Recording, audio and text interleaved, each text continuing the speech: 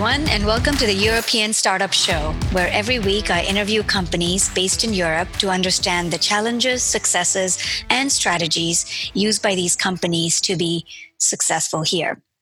My guest today is Hjalmar Gislason, who is the founder and CEO of Grid, a company looking to reimagine and reinvent how we use the humble spreadsheet.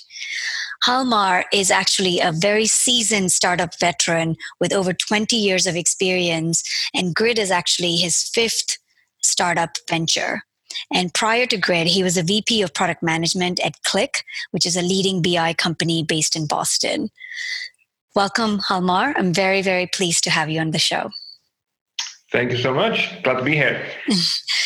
So, looking at your LinkedIn profile, it's really impressive how many companies you have started and taken to extreme success globally, specifically Data Market, which you founded and then you sold to Qlik. So I'm actually very curious to start on the personal side to understand, have you always wanted to be an entrepreneur? Like when you were growing up, were there people or events in your life that influenced you to become an entrepreneur? Just could you give us a sense of how you got to founding and running so many different companies? Sure. So I think that maybe the common thread is I've always loved creating things, like just having an idea, then kind of spending the time and thinking about how can I make that idea come to life, and then actually doing that has always been it's been my kind of core motivation since I was very young. I don't think I ever it was not until my late teens or early 20s that I ever thought about what it meant to run a business around some of those things. That being said, I had I'd been coding and actually sold some software when I was 13 or 14 year old, but that was more like just make some money on the side. I never really thought about that as a business. But then I think where the ideas started to come in was when I was in college, and I met up with a group of friends that were also into computers and software, and we started talking about different ideas. And the first business was almost accidental. So we created a few computer games. It was essentially what you would today there would definitely be mobile games, but this was in the PC era. So we were creating simple board games and simple word games. Most of them common concepts, but they'd never been done in Icelandic before. And it turned out that, obviously Iceland is a tiny market, but there was a high demand for that in this market. And that early success kind of started us down the road of thinking, okay, so what is a company like? How do you actually run this? How do you make a living from creating and selling something? And that's how I got started down that route. Was that the Lon and Don company? Yes. Was that your first company? Yeah, it was. So, like I said before, casual gaming, and very much, thought just for the Icelandic market. Didn't think too much about it, and didn't know anything about what we were doing on the business side of things. But it was good software, and it was in high demand. Huh. And did you sell primarily within Iceland, that software? Yeah, so that initial software we sold in Iceland, it's probably the fastest growing, most successful early start that I've ever had. It was selling like hotcakes from the very first day, and we didn't have to do any marketing to talk about and so on. But then we got based on that success, we got some bigger aspirations and started actually planning making a larger point and click adventure game for the international market. But that's actually when we realized that we didn't realize how big of a project and how costly that would be. So that was a longer story. The game never came out, and we actually merged with another company at that time and kind of started working on other things. So is it common in Iceland? Were you sort of one of the few individuals that thought like this? I'm just going to build something and then see how it goes? Or is this a common thing? How are Icelandic people when it comes to startup and taking risk and things like that? When it comes to taking risk, Icelanders are actually pretty good at that. Meaning they tend to be risk takers, and starting your own business is actually not that uncommon. What we were early doing, though, is kind of was in the tech startup scene. Not a lot of people had done that. And I actually think that there is a clear role model there. There was one company started in the mid 90s that really rode kind of the .com era called Oz.com, OZ. And they were, they flew pretty high, got in quite a lot of VC funding, got a lot of attention from the likes of anywhere from, Intel to Microsoft and so on. And just seeing that they were able to do that at that time from Iceland, I think was a big inspiration for a group of entrepreneurs like myself that came in a couple of years later, just before the .com era, and kind of started up companies and started doing something like this. But I think you can trace that type of entrepreneurship definitely just started in the 90s here. I see. Is that one of the reasons you moved back from Boston? I know when you were with Qlik, you were in Boston. Is that one of the reasons for moving back to Iceland when you thought of founding and starting Grid?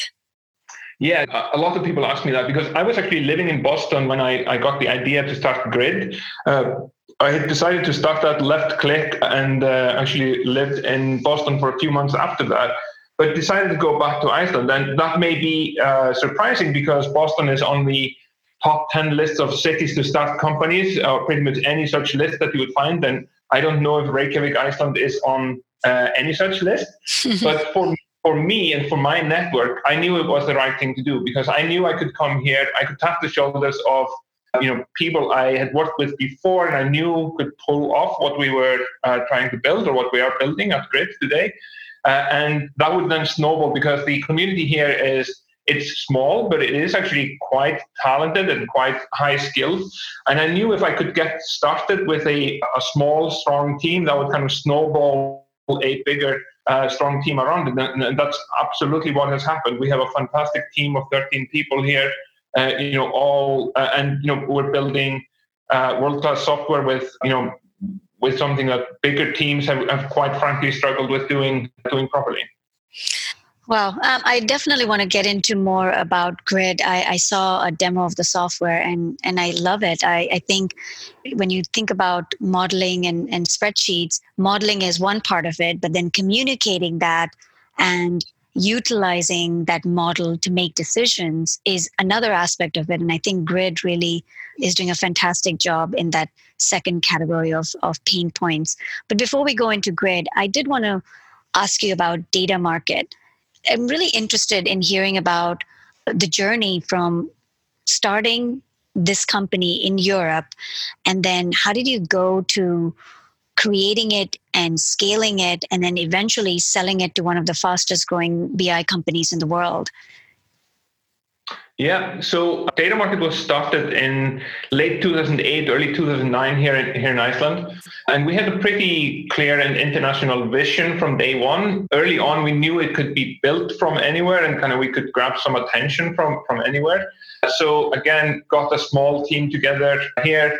I would say there were 4 of us that really kind of built the core of that product, and then tested it out a little bit in the Icelandic market, making sure that we had something that was really a problem. Data Market was what would today be called a data as a service company, and pretty early in that space.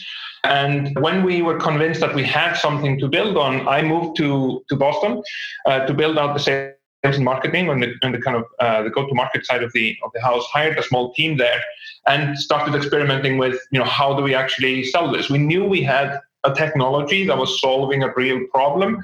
The problem being, so what Data Market did was essentially we aggregated data from pretty much any vendor of numerical information out there, anywhere from the World Bank and UN that have a lot of these kind of worldwide statistics, to local statistics offices and census bureaus, to industry associations and market research companies and financial data providers, so on. And what we did with that data, the premise was this data is it's very hard to find. When you're looking for numbers about the world, they can be very hard to find. And secondly, when you finally find them, they're never in the format that you need to work with them. So we brought all of this data together, made it searchable in one place, and then our users could pull that down either as just downloadable files or using APIs to connect the data to some other solutions. And we would have normalized the data to a certain degree. So if you were getting the data through us, you could trust in the format, regardless of what the format the original data provider published it in. So that was the problem we were solving. And again, super proud of the technology we built to do that. But we ran quite a few experiments to then figure out how do we monetize that? How do we tap into some of the value that we're creating for the, we had a few 100,000 users of the software, but how do we kind of tap into monetizing from that? And that's essentially what we were doing in Boston. We were experimenting with different go-to-market models and so on. Managed to build it to a decent amount of revenue. I think we did about $2 million in revenue in 2013, the year after I moved over there. But we hadn't found that kind of repeatable business model. And one of those experiments actually led to a conversation with a couple of the BI companies, Qlik being one of them. And at the time, they had more or less spearheaded the part of the analytics industry that Gartner at the time called business discovery, later just modern BI has become the term. And then, so Qlik was first in that category, then, soon followed by Tableau and Power BI. So those were the three big players there. And they were actually, all of them were dabbling in some way or another with, giving their users access to more than just the internal data that you tend to analyze in BI. Typically in BI, you're working with internal and operational data that comes from your own systems. But what we were providing was data about the outside world. If you need to understand how the economy is doing, or you may have your sales down by zip code, but if you want to know the sales per capita in zip code, you have to have the external information, knowing how many people live in that zip code, or how many people in your target audience live in that zip code. So those were the types of use cases that they were thinking about when we started talking. And at the end of the day, they liked what we were doing so much that they made us an acquisition offer, and we became a part of Qlik in 2014. So that's really interesting. I have so many follow-up questions there. So my first question is, how did you know that this was a problem?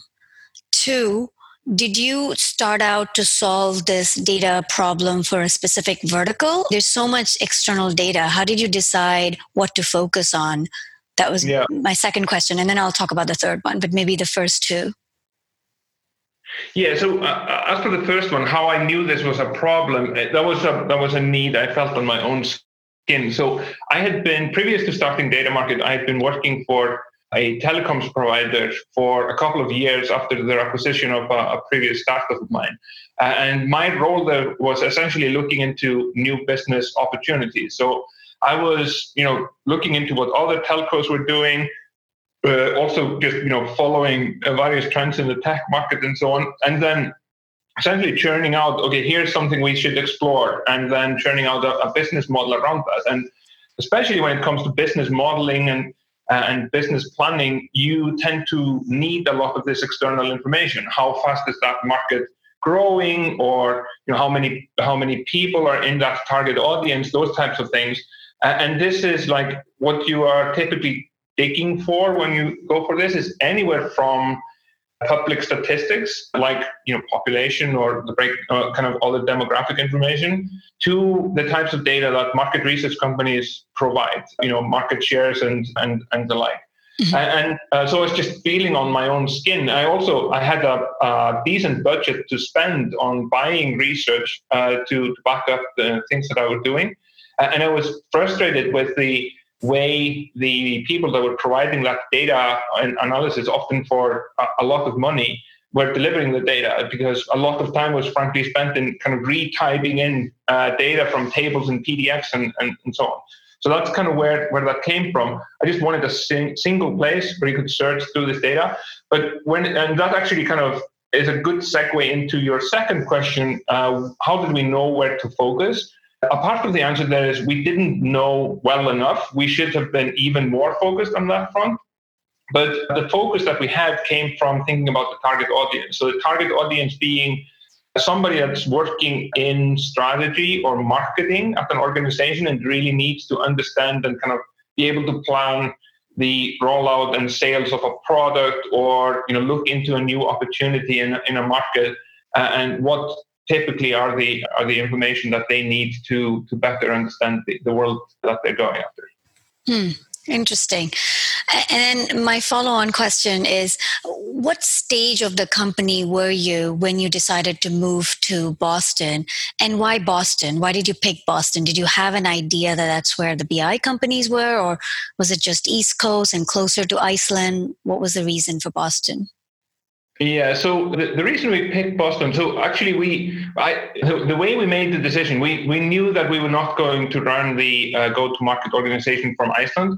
So we looked through the list of leads we had for both, on the funding side, but also on the customer side, and we saw more or less three aggregations of companies there. One of them was London, another one was East Coast US, more or less equally split between Boston and New York, and then the West Coast. And the East Coast, first of all, we felt we could easily service or be close to, both of these hubs on the East Coast at the same place. And also it was a good, like you say, it was close to Iceland, but still halfway to the West Coast. So it was a good kind of place in between.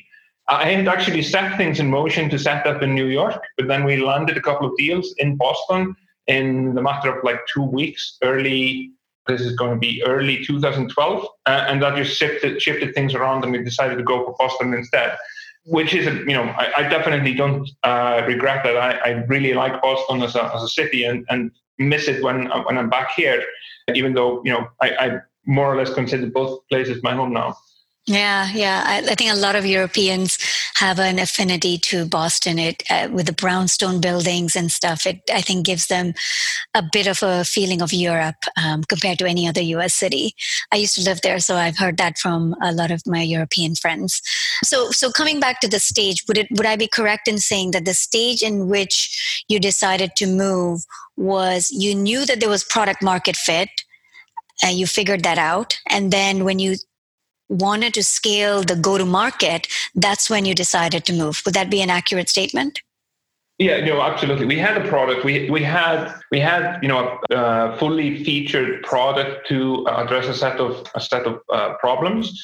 And the reason I say it like that is, we may not have a fully baked product. We definitely had the technology to kind of shrink wrap and wrap in as a product, because in my mind, the product is so much more than technology. It is everything from how you talk about it to who the target audience is to how you frame the value proposition and the pricing and so on. All of that together is a product. So it's actually probably an exaggeration to say that we had a product, but we had a technology and all the raw material that was needed to kind of wrap that in as a product, and then moved to take that to the next stage, to the stage of actually trying to wrap it in somehow and get that off the ground commercially. Did you have VC funding by the time you moved to Boston? Yeah, we had some Icelandic VC funding, so we'd essentially gone through a couple of really small angel rounds in Iceland, and then we got about $1 million from a local VC here before moving to the US. But it was definitely not overfunded in any way, but it was enough to kind of get us there and get us to the outcome that we had, which was a really good one for everyone involved, myself and all the investors and the people working at Data Market at the time as well. Yeah, no, it sounds like it. So when you were thinking about how to grow the product, you had some conversations with some BI companies, including Qlik, and that's how the conversation around acquisition came, or is there more that you can talk to there? Yeah, there's always luck and serendipity involved. So we had been exploring the BI market as a potential channel, whether that would be kind of offering Data Market as an integration into some of the BI software in the market, or maybe kind of signing up as channel partners for them to co-sell our products with their technology. But the serendipitous part of this story is that there was a conference where one of our customers was there, and Qlik was there as well, and they get talking over dinner, and the person from Qlik learns about Data Market, gets interested in it, raises that within the organization, and then one thing leads to another, and it definitely helped. I was already in Boston, and that's where the CTO and the bulk of the product organization that led this acquisition was based for Qlik. Right, right. So I'm sure people listening to this would be, you know, dreaming about having an outcome like that. What can you give us advice or lessons learned in terms of how to build companies that scale globally? Yeah, so I mean, I would actually, I probably would, for the data market story, I would refer back to some of the things that we didn't do right. So, for example, thinking about commercialization a lot earlier in the process. Like I talked about before, we were more building a technology. We were building a technology to solve a problem that definitely existed in the world.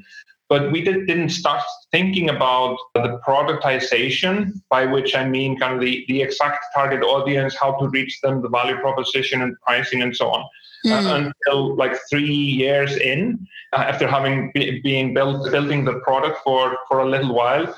So that would have, I mean, thinking about that earlier probably would have guided some of the product decisions we made along the way and probably accelerated that part of the journey as well. So that would be, I mean, my key advice when I talk to people who are starting up now tends to be, especially around a lot of tech startups are very product driven. So there are typically engineers or technology people that kind of come up with the idea and get started.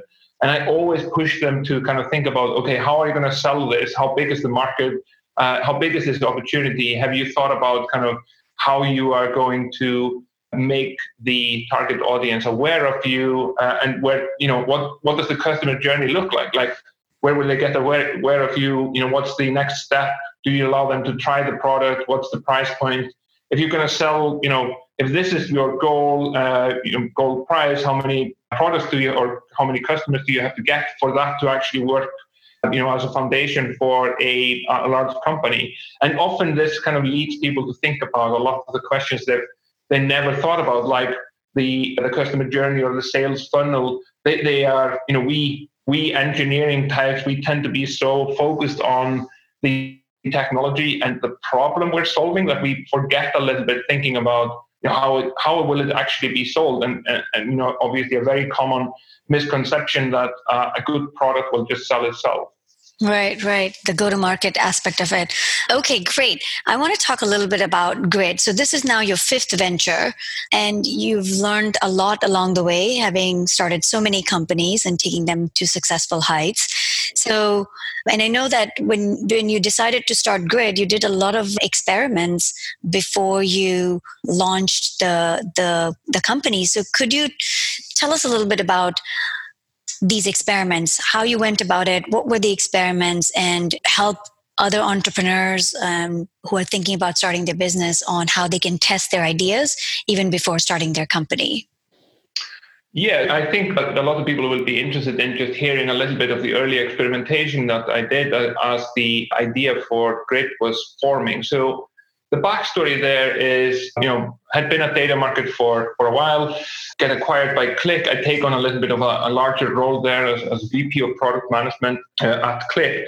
And one of the things that I realized almost immediately is that while the messaging from Qlik and from all of the players in that space, frankly, is that these are tools that are, you know, so easy to use that anybody can answer their own questions in data and do their own analysis and so on. The reality is that these are power user tools, and they are, you know, few people within each organization become experts in using them, and they then service 10 to 50 other people within the organization with their analytical need, becoming like the Qlik girl or the Power BI guy within their organization.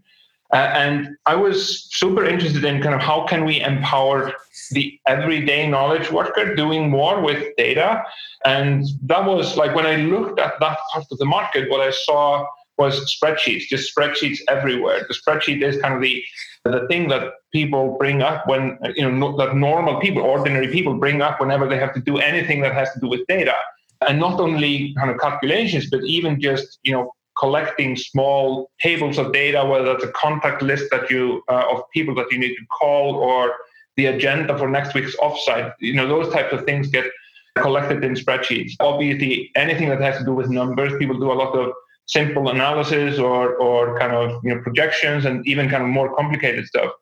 Or even kind of, you know, as I started digging into it, I realized that people do a lot more and a lot more serious things with spreadsheets than I had ever thought about, even stand up small business processes with a combination of spreadsheets and emails or other messaging. So gradually, as I looked more there, I thought that, hey, spreadsheets are a little bit like oxygen. People use them every day, but they don't really think about them.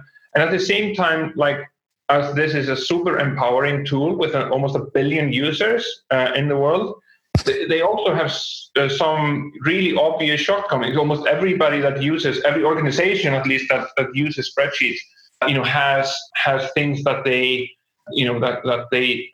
wish were better or wish were somehow different about working with spreadsheets. So there must be an opportunity here. So I started digging into that a little more. At first, it was mainly just what you would call kind of qualitative information, just asking everyone I met, probably to the extreme, about like, do you use spreadsheets? What do you use them for? Why are you using spreadsheets and not purpose-built solutions and so on? Then I got into touch with some researchers that had been researching spreadsheets. Interestingly enough, there isn't a lot of industry research on spreadsheets as such, but the most interesting research I found actually came from the academia. So several people there that have been doing interesting things around quality assurance or risk management around spreadsheets, error, how we hear this kind of horror stories of mistakes made in data entry in spreadsheets that lead to huge trades or something else that kind of goes wrong. And there have been quite a lot of studies done there. These people also knew a lot about the market in general, but probably the most interesting thing I got from that is that a few of them had actually gathered corpuses of real-world spreadsheets, like the spreadsheets that came out of businesses, and they were kind enough to give me access to that. So that allowed me to go through and analyze these spreadsheets for, okay, how big are they? How complex are the models? What are the functions that people are using? Are they using functions at all, or are they just typing in raw data into the spreadsheets and so on? And then you could open them up and try to figure out what they were all about, what the use case that the spreadsheet was trying to solve was. And a couple of realizations there. The biggest one at that stage was probably that a spreadsheet is really a development tool. I love telling people this. As soon as you start developing a spreadsheet, as soon as you enter a formula, you're actually coding, you're actually programming. And most people that use spreadsheets don't see themselves as programmers, but it's true. But what you're coding is you're coding a relationship between data that lives in cells in the spreadsheet, as opposed to code that gets kind of executed from top down. It's also much more interactive and much more kind of, you get your results back immediately. And people are often doing fairly complicated things there. And that kind of led me down, okay, let's dive into that a little bit more. And at that stage, I had some theories about what a product could be, and that kind of left me, kind of moved me to you could call it, in hindsight, you can call it the third stage of research, kind of from talking to people to talking to the users to kind of talking to the experts and researchers and doing the analysis, to the third stage, which was I started a small ad campaign on Google, spending, if I remember correctly, $5 a day, and just experimenting with keywords that I thought people would be searching for if they had some of the problems that I wanted to solve. And then if they clicked on it, responding to the messaging that and the value propositions that I'd come up with.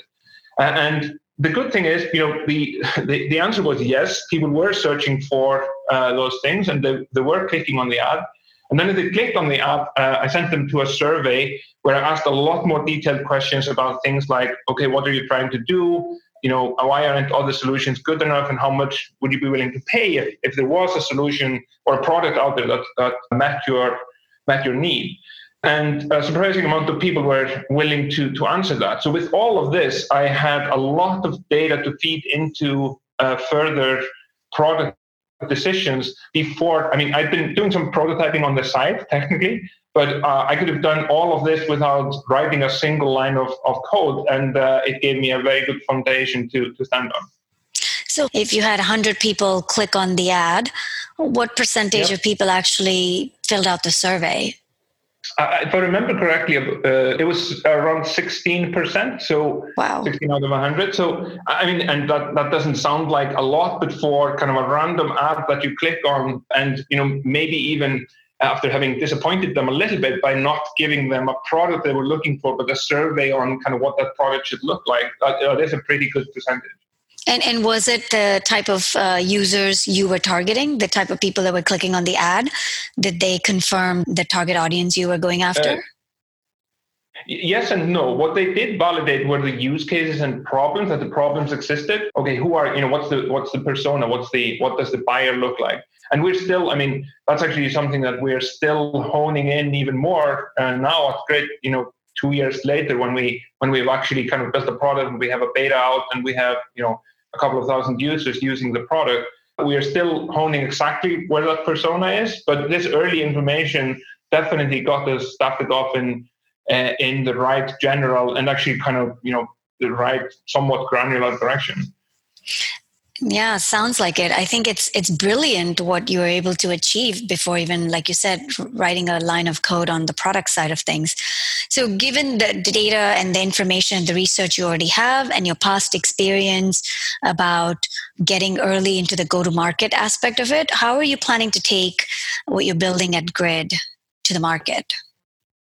Yeah, so maybe just a little bit about what the product does and kind of where that came from. So sure. I remember, there are, like I said before, there are several things that you could kind of dive into. There are several aspects of spreadsheets that you could say, oh, here, this needs to be done better. That's an opportunity. We should dive into that. But the problem that we really decided to kind of double down on was that. And I remember specifically kind of a statistic I saw that only 12% of spreadsheet users said that they mainly build spreadsheets for themselves, which by extension means that 88% of spreadsheet users realize that they're building spreadsheets that are very likely to be shared or communicated with someone else.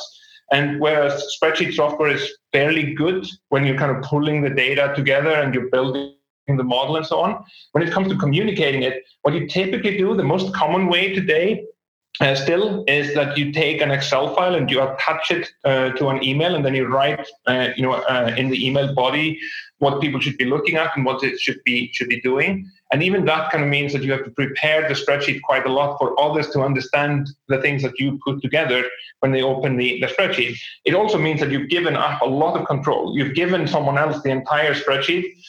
So often you either have to kind of remove data before you send it off to them, and you also have to kind of try to guide them. And, even with that guidance, they tend to screw up the model that you've built and come back with, totally useless feedback because they missed the point in it or something like that.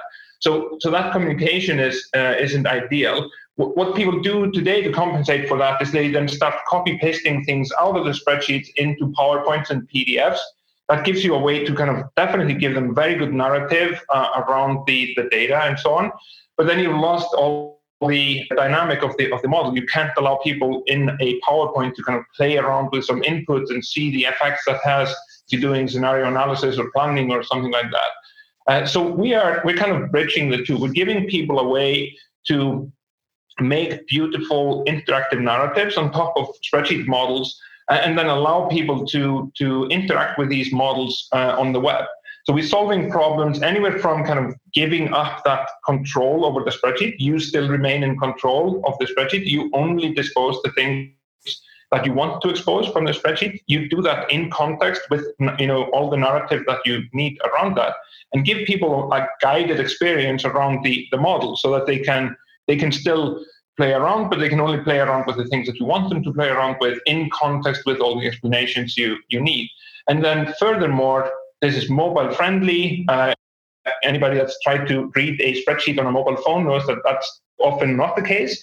And it is also such that if you need to update the data, you simply need to update the spreadsheet, and then everybody that has access to that will get the latest data or have the latest data available to them without you doing any further work. So that cycle in, let's say, the PowerPoint scenario I was describing before means that you're updating the data, then you update the chart, then you copy the chart, you have to paste that into the right place in the PowerPoint, make sure it's the right size. It just becomes tedious. We do all of that. We automate that entire workflow. So saves a lot of time, gives people a better way to get their message across, and allows the audience to still interact and acquaint themselves with the model. We often hear this word that we make the models almost tangible. You can touch the models and kind of get an understanding, a tactile understanding for the model, if you want. So that's what the product does. And your question was about how we then take this to market. So we've been in beta now for a few months. We went very slow about that, let in 10 people a week to begin with and more, and kind of just both kind of hardening the technology and the product, but also learning from the behavior of people in the product, both on the, who are they and who's getting value out of this, but also what are they doing and what's the reason, what is the actual kind of problem that they're looking to solve. This has honed the product over the last few months. The way we take this to market is anybody will be able to start using Grid for free. Today it's an invite-only beta. People can sign up for a waiting list, and we let people in gradually over time. We are kind of lifting the gates on that within a couple of months' time, and then anybody can start using Grid for free. But then when there's certain functionality that you need, that would be a paid tier. So it is a kind of bottom-up B2B model, if you want, or a product-led growth model, more or less interchangeable terms, where it is solving for, it's a B2B product. We're aiming at people that are looking to solve, they've built a spreadsheet and they're looking to solve certain problems with that. In the typical keywords people search for when they find us is something like, publish my spreadsheet to web, or Excel to HTML, something like that. So they obviously have the spreadsheet, and now they need to get that to the web. And then, like I said, they can start using it for free. And then there's certain functionality. We haven't published our pricing plan yet, and that's not necessarily just because we're secretive about it. It's also because we're still thinking a little bit about exactly where the paywall will be. But there's functionality such as, for example, embedding, being able to take a model that you've built or a calculator that you've built and embed that in your own web page or in your intraweb or something like that, is probably one of the things that will only be available in a premium version. So, when I think about the go-to-market, one of the things that a lot of companies struggle with, especially when they're building something on top of something else, is pricing. I'm not sure how much you can share with us, but curious to know, how did you figure out what is the right price point? I know you're still trying to figure out, but is it more experiments? How are you coming to the price point that would make sense for your user? And number two, and this is a much broader question, how do you see Grid evolving? Are you seeing Grid as a company that you could take IPO, that could stand on its own? Do you see it as part of a larger offering and hence would be part of another product? Do you have any idea, or at this point you're just focusing on just solving this problem? So in the long run, we are definitely let's put it this way. One of the first things that the founders did when we decided to start down this route was that we sat down and said, okay, what do we want out of this? And what gives us joy is kind of see the product that we have all become enamored with, kind of the technology and the promise, the things that it solves, and the fact that it's empowering to such a large group of people. These are all things that we take pride in. And that's number one. We want to build something that's useful for the world. We don't want to do that in isolation. And the part of being successful at that is actually building that into a sustainable business. So we've taken in some venture capital to build out the product. But the goal is definitely to turn this into a business that can sustain itself.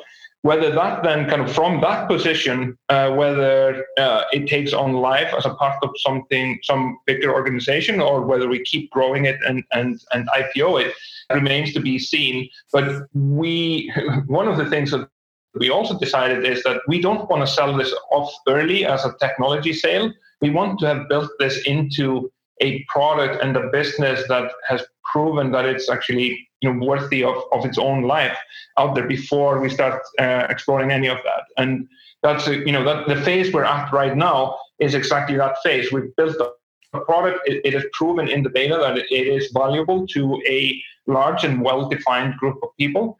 And now, and that kind of, again, is a good segue into the first part of your question, is how we are thinking about pricing. So with the beta program, we have been very thorough in talking to our beta users, whether that's with calls. We probably had calls with about 150 of our users over the last couple of months. And that has given us a lot of information. And among the things that we ask them about is like, so we essentially ask them about two things about where the paywall would be. One of them is, what would be the thing that you would miss most? If we took one thing out of the product, what would be the most painful thing that we would remove? Because they're obviously getting all of this for free. And then what would be the most desired additional functionality that we could add? Both of these are kind of a way to gauge, okay, where is the value? Where could we either add value, or where is the most important value that we're already delivering? And then we also ask them about, both the budgets that they tend to have, but also like how willing they would be to pay for these different things that they mention. This helps gauge it. There are also other ways, like there are known methods of then asking people survey questions about pricing, and we've been doing that for the entire beta group as well. So we're honing in on a few things, and I mentioned before embedding as one of the things. This is a thing that comes up with, not the majority of the users, but it comes up in a context where people say, if you had that, I would be willing to pay, and then they mention a number that's a lot higher than the pricing that we had been thinking about for the individual version. So the way we're thinking about going at this at the moment is we will start off with, there will be a free tier. Everybody can start using this for free, and there will probably be a free forever tier to the product. That has always been the vision, and that also is in line with us wanting to deliver value to a lot of people. But then we will start by breaking off this pretty highly premium feature that it's roughly 10% of the users that mention this feature, but they would be willing to pay quite a lot for it. And then later on, adding probably another tier or two in between the free version and the most premium version, which is, at least the way we're thinking about that first thing we break off. Nice. I think that's a lot of really good information on how to hone in on what the pricing should be for a product that you're building. Thank you so much, Hjalmar. That was really helpful. In the last few minutes, I have this rapid fire round that I like to ask my guests, which are just short questions that require just short answers. One word would be great, but more is fine too. So you ready for that? Oh, of course. Okay, great. So what's your favorite fiction book? I'll go with All the Places You Go by Dr. Seuss. It's a children's book, and I read it pretty much every day these days, but it's a fantastic book. Oh, why do you read it every day? For my 8-year-old. Oh, cute. What about a business book? On the non-fiction side, I would say that The Short History of Nearly Everything by Bill Bryson is one of my favorite books. What it drove home for me is how important storytelling is in driving home things that can be abstract. So it tells the stories of scientists and people that have discovered interesting things about the world, but you also learn those interesting things in those scientific facts through those stories. It's fantastic. Yeah, I love that book too. What was your last concert you attended? I did see the symphony orchestra just before everything closed down before COVID, but the proper concert that I last went to was actually Thievery Corporation in Boston. Oh yeah, the Australian DJs, right? They're Australian, I think, right? Yeah, they're a multinational band, but I think that they are originated in Australia. Yeah, I've heard them. Nice. Well, thank you so much, Hjalmar, for being a guest on my show and for sharing such valuable information on how to research before you start, how to start a company, how to scale it globally, how to think about it globally from the beginning. Of course. Thanks for having me, and good luck with the show, Anita. Yeah, thank you.